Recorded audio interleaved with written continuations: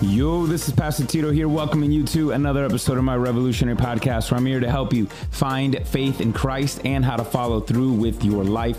And we are doing so by looking at an Old Testament text. And the section we're looking at is the 10 Commandments, showing how those 10 Commandments are still relevant to our lives today. And what's so amazing about that is today we're going to see how not only do these 10 Commandments operate and are relevant today, but all of God's Word is. And I'm going to show you a unique way of looking at it. And you're going to see that God's Word is just like glass. And when we look at it in that way, it makes a major difference. So let's wrap up by looking at the final connection between commandments number 5 and 10 to see how God desires for us to follow Him and know Him.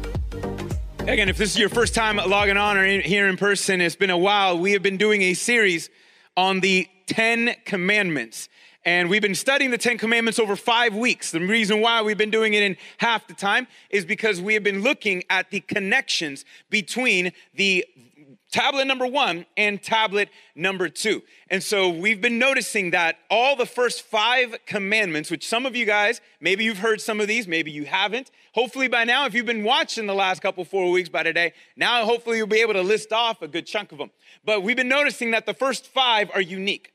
The first 5 are all commandments and laws that deal with your vertical, say with me, vertical relationships between you and your Creator, all right? The first 5 deal with you and your Creator. And then the second 5 are, say it with me, say horizontal. Horizontal, type it out. It's your horizontal relationships between you and your neighbor. And these aren't separate things. In fact, Jesus was the first rabbi, many people believe, to have combined this phrase. Because for generations, rabbis would say, when they would sum up the entire law, they would say, well, love the Lord your God with all your heart, soul, mind, and strength. Tablet number 1. And tablet number 2. And love your neighbor as yourself. Because they were on 2 separate tablets, many people thought they were 2 separate things. All right? And so meaning I can do this and this in my own way. But Jesus was the first to be able to say, the first and greatest commandment is this, to love the Lord your God with all your heart, soul, mind, and strength, and love your neighbor. He was the first one to combine the 2. That was revolutionary then because he was trying to say, listen, that was the whole point. These aren't 2 separate tablets. It's like 2 sides of the same coin. You can't say that you love your Creator God if you don't have love for your neighbor. Feel me on that?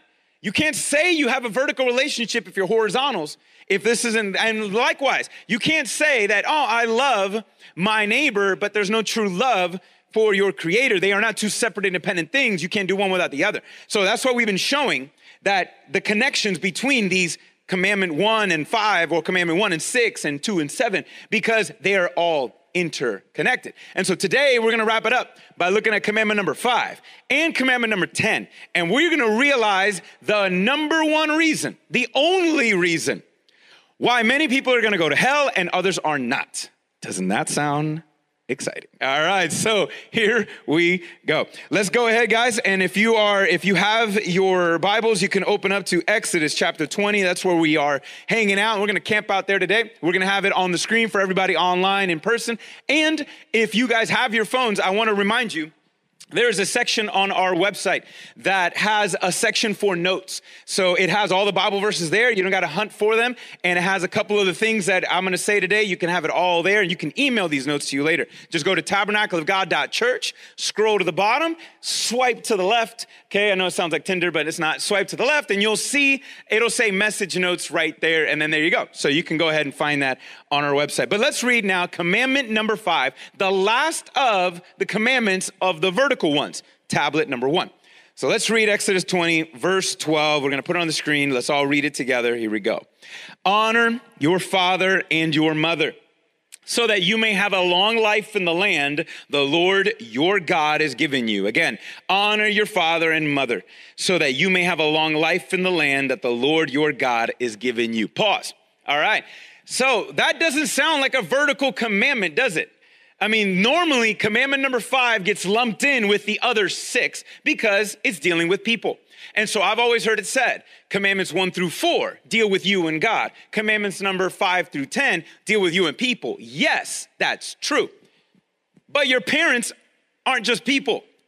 Think about it. Your parents aren't even your neighbors.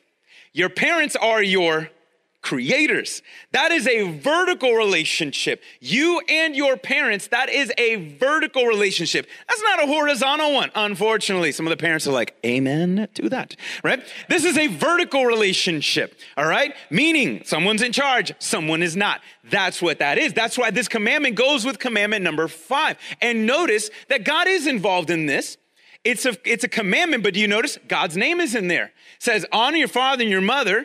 For the Lord, honor your father and your mother. You're going to have a long life, and the Lord, your God, has given you. So there's God in commandment number 5 there. So God sees this connection between you and your parents and you and him. So with this, some of you guys might have some parents, might want to be a parent. Maybe your parents aren't around anymore, but this principle still matters. And so we're going to check it out. What's the deal? First off, I got to highlight this, okay? Because listen, God doesn't miss. God does not miss. I try to show you the little details in the scriptures because I want you to see when you read, slow down, guys, enjoy the process because you're going to miss something amazing. And if you've been noticing and doing active reading, so far, out of all the commandments we've done, and when you look at the 10th one, which I'm going to do in a minute, all of them have one thing in common except this one. This one stands alone and unique. It's not a negative commandment. The other 9 are all do not, do not, do not, do not. Don't take his name in vain. Don't take any other gods. Don't have another idol, worship them. Don't work on the Sabbath day. Don't lie, don't cheat, don't steal, all of them are don'ts. But when it comes to this one, notice God didn't say, don't dishonor your father and your mother. What did he say, guys? Honor. That's a positive statement. Why would he make that a positive one and not a negative one? Well, first off, now I'm going to get an amen from kids in the house that still have their parents.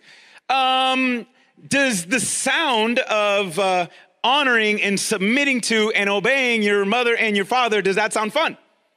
No, right? It doesn't. Okay, everyone's just looking at me like, no, it doesn't. It doesn't sound fun to be able to honor your father and your mother. So I believe that God made that a positive commandment to be able to show us and children, listen, it is a good thing to do this. It's a good thing to honor. It's not something negative like, oh, the other ones, right? Listen, don't kill. Really? Man, I really wanted to, right? It's like those other ones are that. And it was like, oh, don't dishonor your father and mother. Ooh, but I love it. It's so much fun. Okay? Listen, honor your father and your mother. It is a positive commandment because God wants to see this vertical relationship in a positive light. You see that? It's important. But also notice, this is also the only commandment that's a positive, and it's the only commandment with a promise. Did you catch it? No other else do we see. Don't do this, and then you'll get that. Don't do this, and then this will happen. It's the only one that says do this, and this will happen. If you honor your father and your mother, you are going to live a long life in the land that the Lord your God, and there's that phrase, the Lord your God. Man, that is riddled in the first half of the commandments. Why does this one have a promise? There's an incentive here, but also there's a principle buried into this promise, guys. Here's the principle. See, the whole point of you, when you're a child, some of you guys still have moms and dads and stuff like that, but I want you to listen to this. Children are fully dependent on their parents for survival, yes or no? Fully dependent on their parents for survival. Think about everything else in the created nature. Think about everything else in the created world. I mean, you got animals that are born and within minutes can walk, maybe within an hour can do something pretty functional. You know, some can actually start swimming and start doing things. Some can actually eat for themselves, right? They can go to their mother, or at least they can, they can do stuff. And let's give it that maybe some might take a little bit longer, maybe like little birds, right? They just have to sit there and just think, just kind of open their mouth up, that's it. But for the most part, really quickly, they can do stuff fairly fast. If evolution was true, this would be interesting. How did we as human beings become so advanced, yet we couldn't get the early stage of life down, right? I mean, we got a beautiful little baby girl that just turned 1 right over here. Man, this girl she's 1. She can't do anything for herself, right? Can she dress herself? Can she feed herself? Can she wipe her own butt? Can she do anything? No. If it wasn't for you, if it wasn't for the parent, the kid would be lost. Look, some of you guys have teenagers in the house and they still can't even do these things, right? They can't even do these things still, and they're teenagers. Oh my gosh. But what's amazing about this principle? See, God, people are different for a reason. Parents, let me give you some free parenting advice. I just learned this. I got to share it. I wish I can give credit to where I saw it. It was in a random tweet. I can't remember. I couldn't find it, but here it is.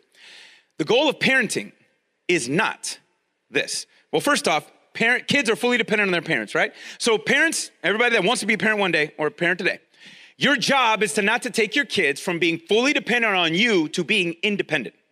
That's not the goal. Of course, it'd be nice, right? You don't want a 40-year-old still on your payroll. You don't want that. But that's not the goal. But hold on. The goal of parenting is not to take your child from being fully dependent on you to them being independent. No, the goal of every godly parent should be to take a child who is fully dependent on you to learn to be fully dependent on God. See the difference? That is the goal. That's the goal there. But the thing is, why this promise? Well, because first off, listen, if you're a child, you got parents, your parent is your first experience with living under authority, living under the control and the rule of someone else. And so God is showing you here, if you learn to, listen, I'm gonna help some of y'all right now. Here we go, listen, some of y'all still live at home. If you learn to live and respect the authority that is in your home, when you learn how to respect authority, life is gonna go better for you. Catch it? When you learn to understand the role of authority and you learn how to operate under authority, life will go better.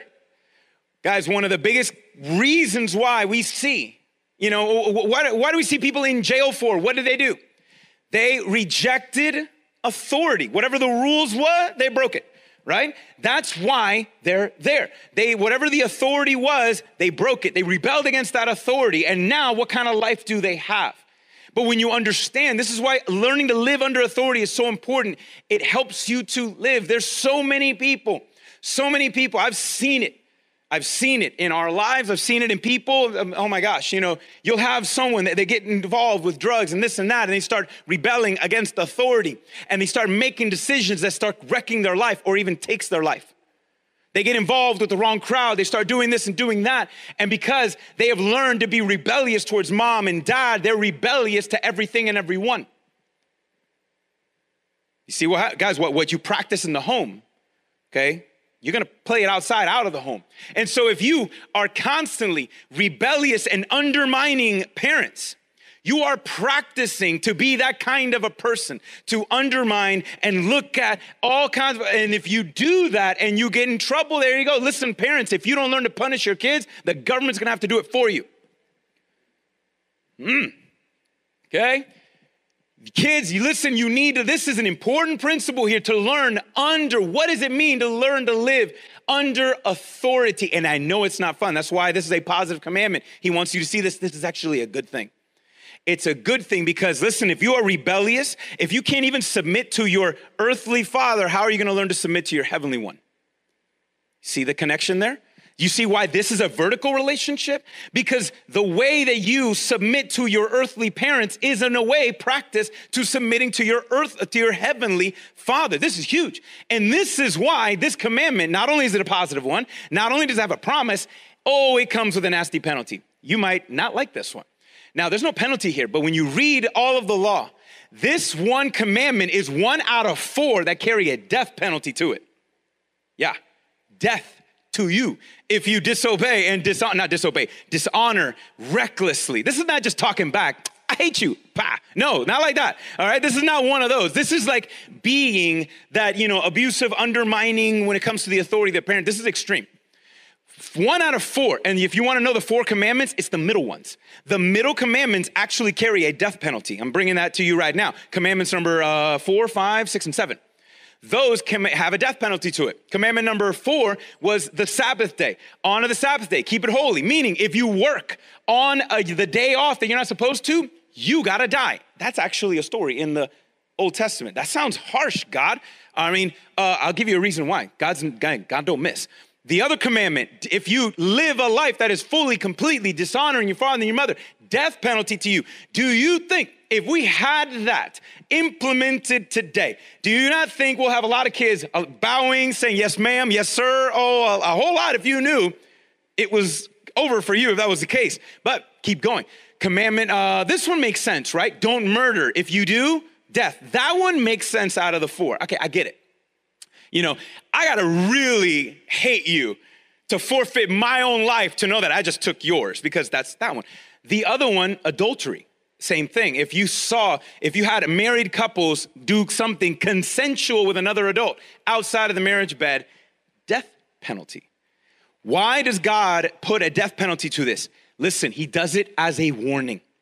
As a warning, because to break these, all of them are bad, but these, there is something to this that he wants you to pay attention on. Guys, listen, those four, if you break those four in your life, it brings death and destruction to your life and to a society faster than anything else. That's why there was a death penalty to this. All right, listen, if you don't believe me, look at the Sabbath day. Honor, take a break, meaning that you got to learn to have a rhythm of rest. Because if your mind is constantly on the go and your body is constantly on the go and you don't learn to rest, you will exhaust yourself and die. Do you know that in Asia right now, there's many Asian countries that have had to create a vocabulary word to describe the fact of a person dying at their desk? Because there's people over there that work 17, 18, 19 hours straight, day after day, sick, day after day, after day after day. And literally someone's so overworked, they're falling at their desk and at their places and dying on the spot. That is that bad. And you guys know this, when our brain doesn't take a break, we break down. And so God is trying to say, listen, without a rhythm of rest, your body, your mind, it's going to die. And I know it. I mean, well, why are people even today? Well, why are we getting sick? Why are that? There's a lot of reasons, but I'll tell you one that doesn't help. We got, as Americans, I'm gonna be real now, as Americans, we are all, as a country, we are all overweight, undernourished, all right, and overworked. That's what we do. And our bodies can't handle things. So death to that one. Obviously murder. If a nation that doesn't respect the sanctity of life and we're just out here like if it's the purge, forget it. No, that society will not last. That society will die. Adultery too. A nation that does not honor sex in the way it's supposed to do, you're going to experience death. Hello, where do sexually transmitted diseases come from? All right, it's the mixing of everybody else with you and him and her, and there it goes. And so, if we all just kind of chilled out, and for a little bit, we can eradicate these things. But no, I got to have fun, right? I hope it's worth it. All right, you're going to have that itch forever now. So whatever. So see, there's death to you. That you bring death and disease to your body fast, quickly, when you got to deal with this. But then this one, what about this one with the parent though? This one doesn't make sense. Why? Why does the parenting one, honor your father and mother, come with a death penalty? Because you and your nation, a nation that does not respect the roles and rights and responsibilities of a parent and recognizing the parent's role in the child's life, will be a nation that will see death and destruction faster than anything else. Don't believe me? You can look at all these communist countries that all have death. All of them have one thing in common. They have cultures of death. And all of them don't see parents as the rightful rulers and rightful governors of those children. They see them, literally, you would have politicians around the world in academia today in this country, politicians that probably some of y'all voted for. You don't even know they said this, but they did, all right? Where they would say, yeah, the children do not belong to the parents, they belong to the country. It takes a village. And actually, Woodrow Wilson, Democratic president of the United States long ago, 100 years ago, big time in the progressive movement, actually said this: the goal of education in this country ought to be to make the child as least like the parent as possible. All right, that is where the public school education in America changed 100 years ago with that principle, to make them as least to be, the government should be the number one influencer of a child's life. That's there. A nation that sees that is not going to be a prosperous, happy nation because it rejects the created order that God has instituted. So it's a positive commandment with a promise, but a crazy death penalty. And again, and look at the position. Why would God put honor your father and your mother here as number 5? because it goes right before. Now it's about people. It's vertical, it's about people, but now we're gonna go shift into tablet 2, which is all your horizontals. Why? This fifth commandment acts like a hinge between your verticals and horizontal relationship. Because listen, a lot hinges on the health of your family. Pay attention. A lot hinges on the integrity of a family. This is huge. So that's commandment number 5. Let's look at commandment number 10. The last one here. We got verse 17. Chapter 20, verse 17. Let's look at now commandment number 5. Do not, so we're back to the don'ts.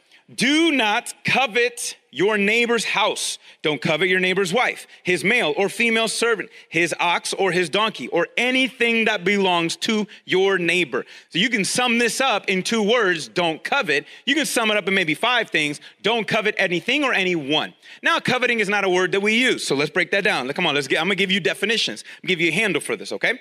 Let me tell you what this commandment is not saying. God is not telling you, don't look at somebody's life and be like, wow, you know what? I want my life to be like that. That's not this. This is not saying, man, so-and-so, man, they have such a great marriage. I want my marriage to be like that. So-and-so, man, they married an amazing person. I want to find me somebody like that. Okay, man, they raised some great kids. I want to be a parent like that. I want to raise kids like that. So-and-so, man, he just bought himself a house. I want to be able to buy myself a house one day. Got himself a nice car. I want to get me a better car. There's nothing wrong with having goals. There's nothing wrong with having those things as long as, commandment number 2, you don't make those things an idol. You don't make those things something that I need it in my life or else I'm not happy. Like you look at those things to fulfill you. Okay, that's the wrong way. But there's nothing wrong with having goals, guys. It's okay. There's nothing wrong with having those kind of goals and aspirations and dreams, as long as it doesn't replace God. What is this commandment telling you to do? It's telling you not to covet. What does coveting mean? Coveting is 2 words that you know very well. It's negative jealousy and extreme greed. Coveting something is not saying, wow, bro, his life, bro, he's such a hard worker. I want to be like them. Man, what he just accomplished, I want to be able to accomplish things in my life. No, that's healthy jealousy. That's okay. That's healthy jealousy. Unhealthy jealousy is, did you see who got a promotion? Did you see who got that promotion? I'm over here working my tail off and this guy barely shows up and he gets it and not me. Coveting is, oh, this guy. But this guy right here, I can't believe he married so-and-so, an amazing person. He doesn't deserve her. He doesn't deserve her. He's such a dirtbag. And I'm over here. I can't get anybody to reply to any of my texts or DMs. What the heck? What's going on? Like that's coveting in that way. Or about this one, oh, so-and-so just got a brand new car. Bro, this fat-headed person over here thinking, looking, oh, so good. They love their, whatever. Now, see, man, I'm over here. Now, see, they don't. This is coveting. This is coveting. Ready? They don't deserve that. I do. This is coveting. They don't deserve that. I do. Coveting is, notice, it's not an action, right? I mean, look at all the other ones. Don't kill. Don't commit adultery. Don't lie. Don't steal. Those are all actions. What is coveting? Is coveting an action? When I covet, I'm not doing something to you. Coveting is not an action, it's an affection. Notice that God is not only concerned about what we do, but he's concerned about how we feel and how we think. This goes right in line when Jesus says, hey, you've heard it said, don't commit murder. But what did he say? But if you hate in your heart, don't commit adultery. But even if you lust in your mind, it's like you did those things. So notice that God is bringing the principle of the coveting one all the way into the others. That it's not just so much the action, it's your motivation. I'm about to wreck some of you right now. Do you know sin is not just what you do? And by the way, sin is also what you don't do, okay? This is called the sin of commission, meaning if I do the wrong thing, that's a sin. Do you know what the sin of omission is? I didn't do the right thing. If you didn't do the right thing, that's a sin. Ooh, here he goes. You ready for this one? It's gonna get spicy. You can do the right thing with the wrong motivation. That means you didn't do it right. You can do the right thing with the wrong motivation. And if you did, you didn't do it right. That is a sin. Guys, we are all bigger sinners than any of us could ever realize. This is why it's so great that God did what he did with Jesus on the cross, because you do not know, neither do I. And so here we see this is about the heart. And here's the concern about the heart, because coveting something is looking and it's saying, you can't be happy when you have coveting in your heart. You can't be happy for someone because you're angry that they have that and you don't. Oh, Christians covet all the time. I can't believe God uses that person. Why would he choose him? Why would he choose her? I'm over here praying and doing this and laying out my life, doing everything, and I'm barely seeing God do stuff. And this, fool over here can barely do, and God's bringing them money, and God's giving them doing this, and God is using them for what? That's coveting. Coveting is you can't be happy for someone because you don't have it. You see where the greed and the jealousy is right there? It's selfishness on another level. And here's the thing, coveting, it rules your heart, and it puts a hunger in your heart for stuff. I want that. I want this. I want that. And it's a hunger that is never satisfied. Never satisfied. Spurgeon would say, if you are not happy with what you have, you won't be happy if what you had was doubled. But I'll even up that up. Listen, if you are not happy with what you have in your life, it doesn't matter how much you have, you'll always be unhappy. Because you and I weren't meant to be satisfied, guys, with stuff. Only by a Savior.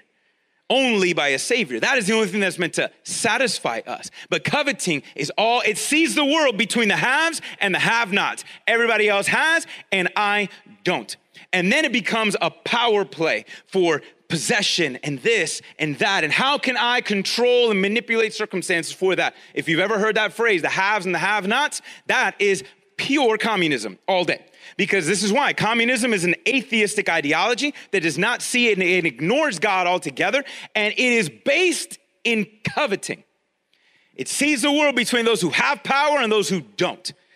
And the oppressed class eventually becomes the new oppressors. But it's okay now because the other ones deserved it. This is why it's all messed up. All right? All messed up here. And here's the thing about coveting, guys. It's like the phrase, I know you've all heard it said. Coveting always sees the grass greener on the other side. That's what coveting does. Coveting sees the grass is always greener on the other side. But I love the way it's said. No, listen, the grass is not green on the other side. The grass is green where you water it.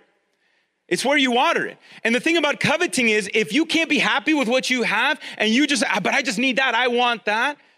Well, here's the thing, guys. You're going to take what you have for granted. You're going to take your life. You're going to take your moment. You're going to take it for granted. Why? Because you're not happy, because you're upset that so-and-so has something better. And now you take yours, the people in your life, and everything God has given you, you take that for granted. Coveting is messy. Coveting is messed up. And coveting, actually, if you caught it, coveting, Paul talks about this in all other places in Ephesians and Colossians. Coveting is actually idolatry. It's commandment number 2.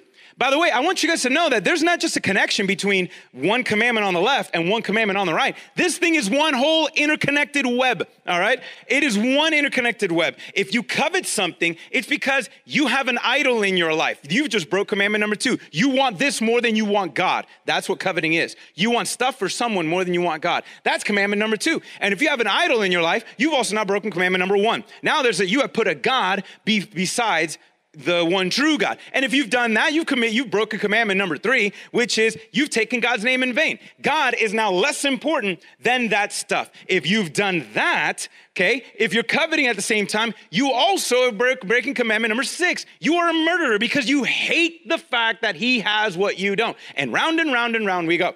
When you break one, you broke them all. That's what that is, guys. These things are all super interconnected. Now, what's the connection though? Let's bring it down. What's the connection between commandment number 5 and commandment number 10? There's connections, all of them, but I want you to look at this. How does honor your father and your mother connect with coveting? Because here, this is the principle that we see. This is a relationship principle between you and God and you and others. Your relationships will always struggle when you constantly covet power. Your relationships are always going to struggle when you covet power. You know how many marriages are struggling? Why? Because one wants to dominate the other. They're not serving one another, they're coveting power. They want to be able to be the one to run this show. Marriages struggle when you covet. in power in that way. Governments struggle in that way. That's why our politics is so messed up, because you got one political party over another constantly coveting what? Power more than serving people. And so that's what they do. They are coveting power at the expense of people. When you covet power, your relationships are messed up. Nothing works at the local, in your home and above. And parents, guys, all the same thing, because the number one thing that kids love to covet is their parents' power. They don't like that they have a parent. They don't like someone to be able to tell them what to do. They want that power. They want to tell their mom what to do. They want to tell their parent what to do. They want to run the show. That is called coveting. That is called rebellion. That's rebellion. We covet power. And guys, it is getting nasty. Listen, I got to read this. I found a couple of tweets and some different things from these are influencers, a collection of tweets from real life influencers that have people's ear in the media and in academic circles. Some of these tweets come from academics. And this is all a collection of them. They say things like this: parents are the real tyrants. People say they're pushing this in the university level. Parents are the real tyrants. Parents are members of the oppressive class like rich people and white people. There's people who say this. And because they are the oppressed, remember the haves and the have-nots, right? The oppressed and the oppressors. Because they have power that the kids don't. We need to dismantle the nuclear family in exchange for a collective structure of care. Literally, someone says, we need to have a real conversation about the amount of power that parents have because it's not right. We need to dismantle the nuclear family in exchange for collective care. Meaning, you go from your parents telling you what to do to a politician telling you what to do. Which one would you rather have be real? Okay? Let's be smart now. Let's be smart. That's what people are pushing today. Why? Because they covet power. They covet power. And we see parents as tyrants. And you know what we do, guys? You know what sinners do? They see God as the ultimate tyrant. Why do I have to live according to his laws, according to his ways? I can do it better. I don't think that, no, I'm fine. And we have people who live according to their word, according to their ways, and it's not. And what do we see here? If you honor your father and your mother, you live a long life. Disobey, right? And you dishonor what they stand for, short, miserable life. Guys, if you honor your heavenly Father, your long life is not going to be in this earth. It's going to continue on into eternity in his presence.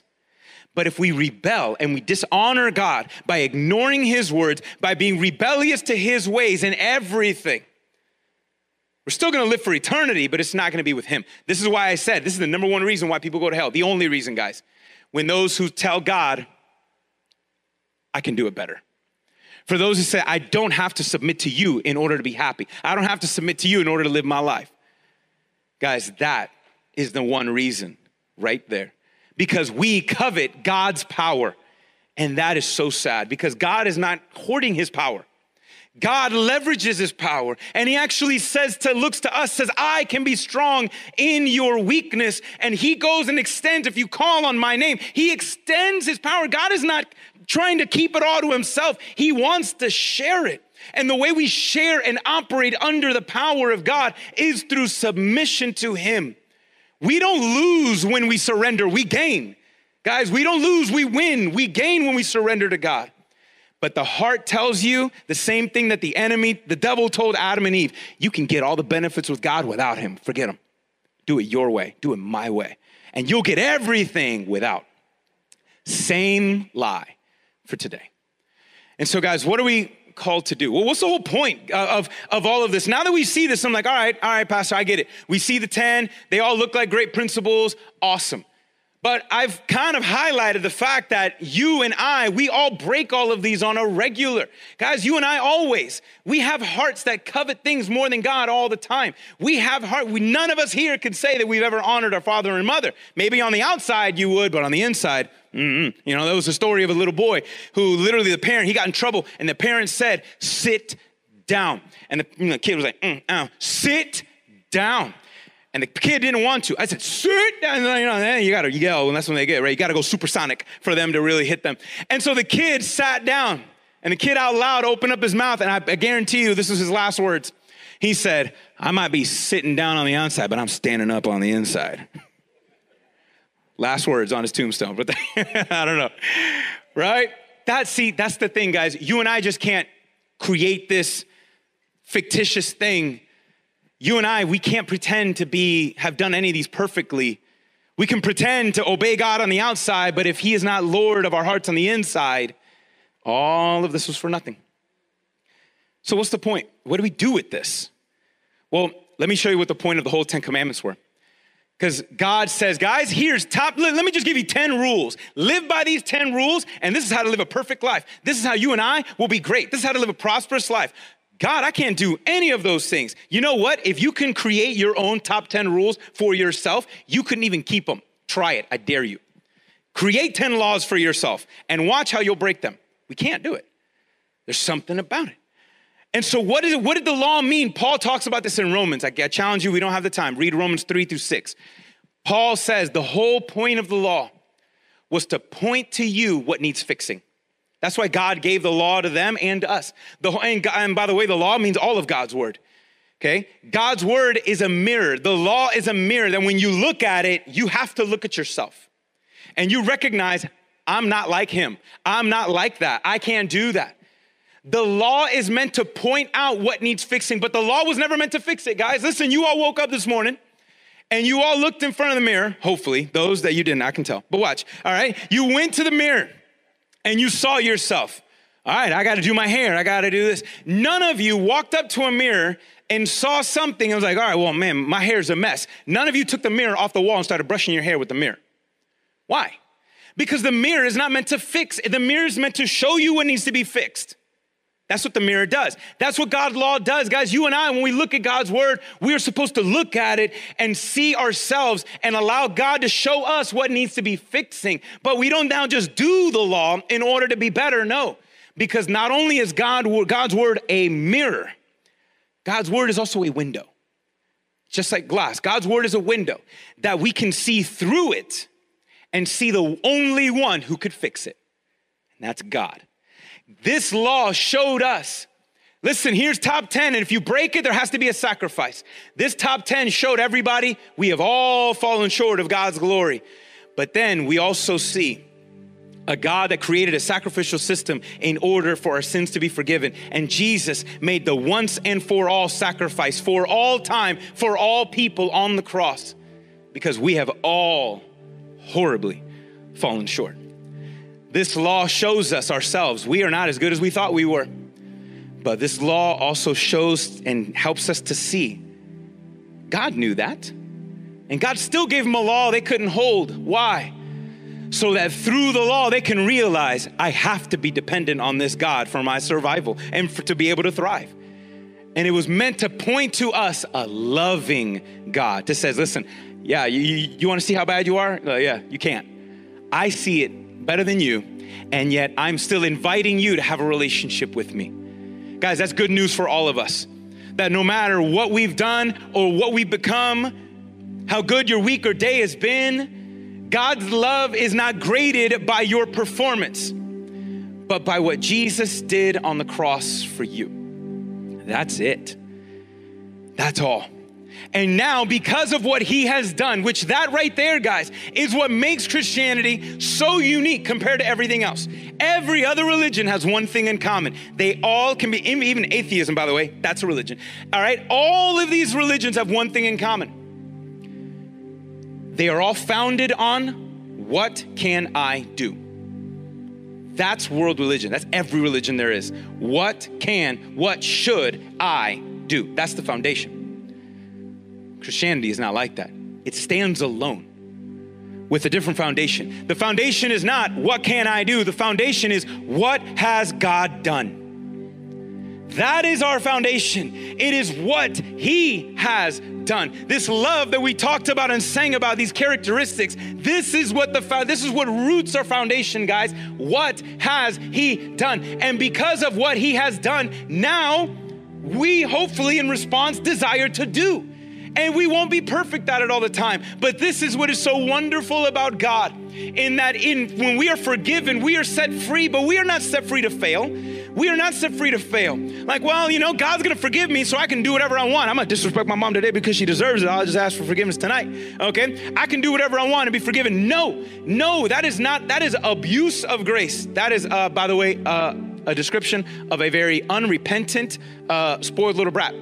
You can't abuse God's grace like that. It doesn't work that way. We are not free to fail and do whatever we want and ask God to forgive it and make it all better. No, but you and I are free from failure.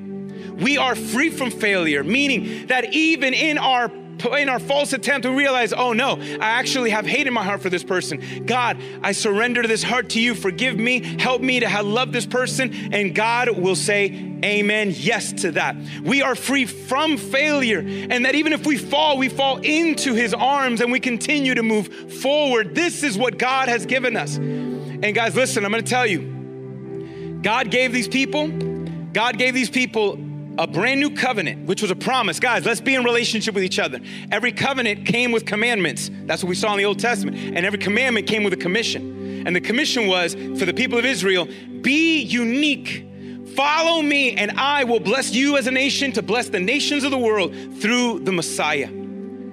Guys, Jesus did something. God liberated them from slavery, took them to a mountain, cut a covenant with them, gave them commandments and gave them a commission. Jesus did the same thing. Jesus, in the shadow, not on a mountain, but in the shadow of a bloody cross and an empty grave, Jesus now is leading hordes of captives out of hell itself through faith in him because of what he did on the cross. And now, in the same way that the 10 Commandments open up, now Jesus stands today and says, I am the Lord your God, the one and true only God, who has delivered you from a land of death and darkness, out of a land of slavery to sin.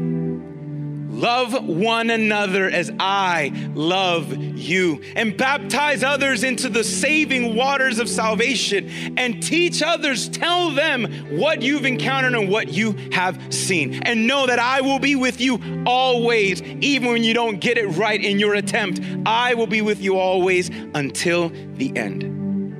Guys, this is the God that we have. Such a loving and gracious God. This is the life that is set before us. All we must do, it's up to you and I, to be able to say yes to Jesus today, tomorrow, and every day. That's all we're called to do. And I'm gonna challenge you to do that right now. So let's all take a few minutes. I want you to respond right now to him. So let's all bow our heads online and everybody here today. I want you to reflect now. Let's look at today. Let's look at the mirror. Let's use God's word as a mirror today. What have you seen in you? Holy Spirit, I pray right now that you may bring your word to light and that you may help us right now through your word to be able to see who we truly are. Reveal our hearts to us so we know what to surrender to you. I want you right now, as we're praying, I want you to think, just look at the two categories we talked about today. How have you honored your mother and your father? How do you honor them? How much are you doing underneath? How much are you talking behind their backs, under your breath? When you come to your friends and your family and you are dishonoring them, how many of you talk back and don't respect and don't obey and you try to run the house? Think about this. How many of you, even when you were a kid, you dishonored your parents and you don't have your parents anymore? You can't ask for forgiveness for them, but you know you broke those commandments and you sinned against both God and them. Anything that has come up to mind right now, how often do you pray for your parents over complaining about them? Whatever, all those things right now, God sees that and worse, and it's okay. I want you to give it now to God and say, Lord, forgive me for dishonoring my father and my mother. Forgive me, Lord, for not honoring them, respecting them, praying for them, praying for them, loving them, serving them. Forgive me right now for being this selfish. Ask God to forgive you. He's gonna wipe all. You can't fix it by doing better. He can fix it and he can help you do better. Do that right now. Look to him. Ask and have that. Say, Lord, help me not to take my parents for granted. Help me not to take my time with them for granted. Help me to love and serve them the rest of my life or the rest of their life. Help me to live a life that honors my father and my mother in Jesus' name. What about coveting? What have you seen? What right now in you that you want more than anything else, including God? I guarantee you right now, I guarantee you have people you're not happy for so-and-so. Something is happening, something good is happening in someone's life. You're not happy for them because it's not happening to you. I want you right now to think of that person, and I want you, number one, to ask forgiveness. Lord, forgive me for coveting, forgive me for allowing the root of bitterness in my heart. I recognize that bitterness in Jesus' name. Guys, I can't pray this for you. I need you to pray it online and in this person. You got to pray it. If you see it, surrender it. Open your mouth and say, God, forgive me of coveting. Remove the root of bitterness in my life. I need you to ask that. I forgive. And now I want you, that person that you were upset about, that person that you were angry about, I want you to send bless them right now. Pray for them right now. God, I thank you that you're blessing them. I thank you that you've done this in their life. I pray blessings in Jesus' name over that person. I pray, God, that they may come to know you. I pray that they may come to see and experience your love. Pray for that person that you were coveting and complaining about. Bless them right now, guys. Do it, and you're going to find freedom and peace in your heart. Do it right now. Bless them in Jesus' name. God, I thank you so much that not only when we look at your word do we see, God, unfortunately we see, well, I guess it's good that we see who we are, that we have a better understanding of ourselves. But God, I'm so grateful that we have a better understanding of you, because you never desire anything or anyone over us. And Lord, you never take your position as Heavenly Father and abuse it. Lord, you, Father, deserve all the glory, all of the honor. And God, we thank you, Lord, for extending and leveraging your power on the cross so that, Lord, you can live in us. God, we praise your name, and I thank you right now for what you are doing in our lives. And I pray, God, that all that we do may be a response to all that you have done. That may be a response to what you did for us on the cross to show us your love. And may it be a response, God, for what you did when you rose from the dead. That, God, we may be so grateful in all that we do, even when we run to you in our faults and we run to you when we need you. May we be so grateful, God, because you are alive today, and because you live, we have life. And I want to invite all of you, if you've never placed your trust and confidence in Jesus, do not leave here today without doing that. And all it is just calling on his name. Honor your Father by believing him. When he says, all who call on the name of Jesus will be saved. So turn to say, Jesus, forgive me of my sins. Fill me with your life and spirit, and help me to follow you. Holy Spirit, I pray right now for everybody watching here, live, replay, God, that you are leading all of us to take a further step. And God, I'm so grateful that even in our steps, when we trip and fall, there you are. Your grace is above, and your grace is mighty, able to hold us and keep us and preserve us in your mighty hand. And God, I ask that you may just do a continued work in all of us. We pray in Jesus' name, God, that your word may be rooted deep into our soul, so far that the enemy cannot get it. Seal this truth right now, God, so that we can learn to enjoy you and live for you, and see that there is nothing better than knowing and living for the one true God, Jesus Christ, to be glory forever and ever. Amen and amen. If you believe it, say amen, and join me in that prayer and say amen too. And praise God for his mighty love. So I want you to see God's word like glass. Glass is both reflective and transparent. It is meant for us, as we look into God's word, it is meant for us to be able to first see ourselves while also seeing through it and seeing God at the same time. And as we've been wrapping this up, guys, we've been seeing that each and every one of us have and will continue to fall horribly short of God's standard of glory. This is what Romans 3:23 means. But praise God. Praise God that he did all that was necessary in order for us to be saved. And so now, guys, I want you to revive and revolve, really, the whole thing is about being a revolutionary, right? Revolve your life around Christ. Revolve your actions around your affections, and let your affections be constantly overwhelmed by God's massive love for you. I love the way it's been said that revival is nothing but falling in love with Jesus over and over again. Because the more Jesus has your affections, your actions will follow. And this is an amazing opportunity, an amazing life that God gives us. He has done so much to be able to preserve a relationship with him, guys. Do not wait for heaven. It's not meant for that. You know, I love it. I think it's A.W. Tozer that says, if you're bored with worshiping God and spending time with his presence here on earth, you're not ready for heaven. I would probably argue that you might not be going. All right. I mean, guys, this is so amazing for us to get to know God in this way. So I challenge you, submit to his authority, and you're going to see and experience victory like never before.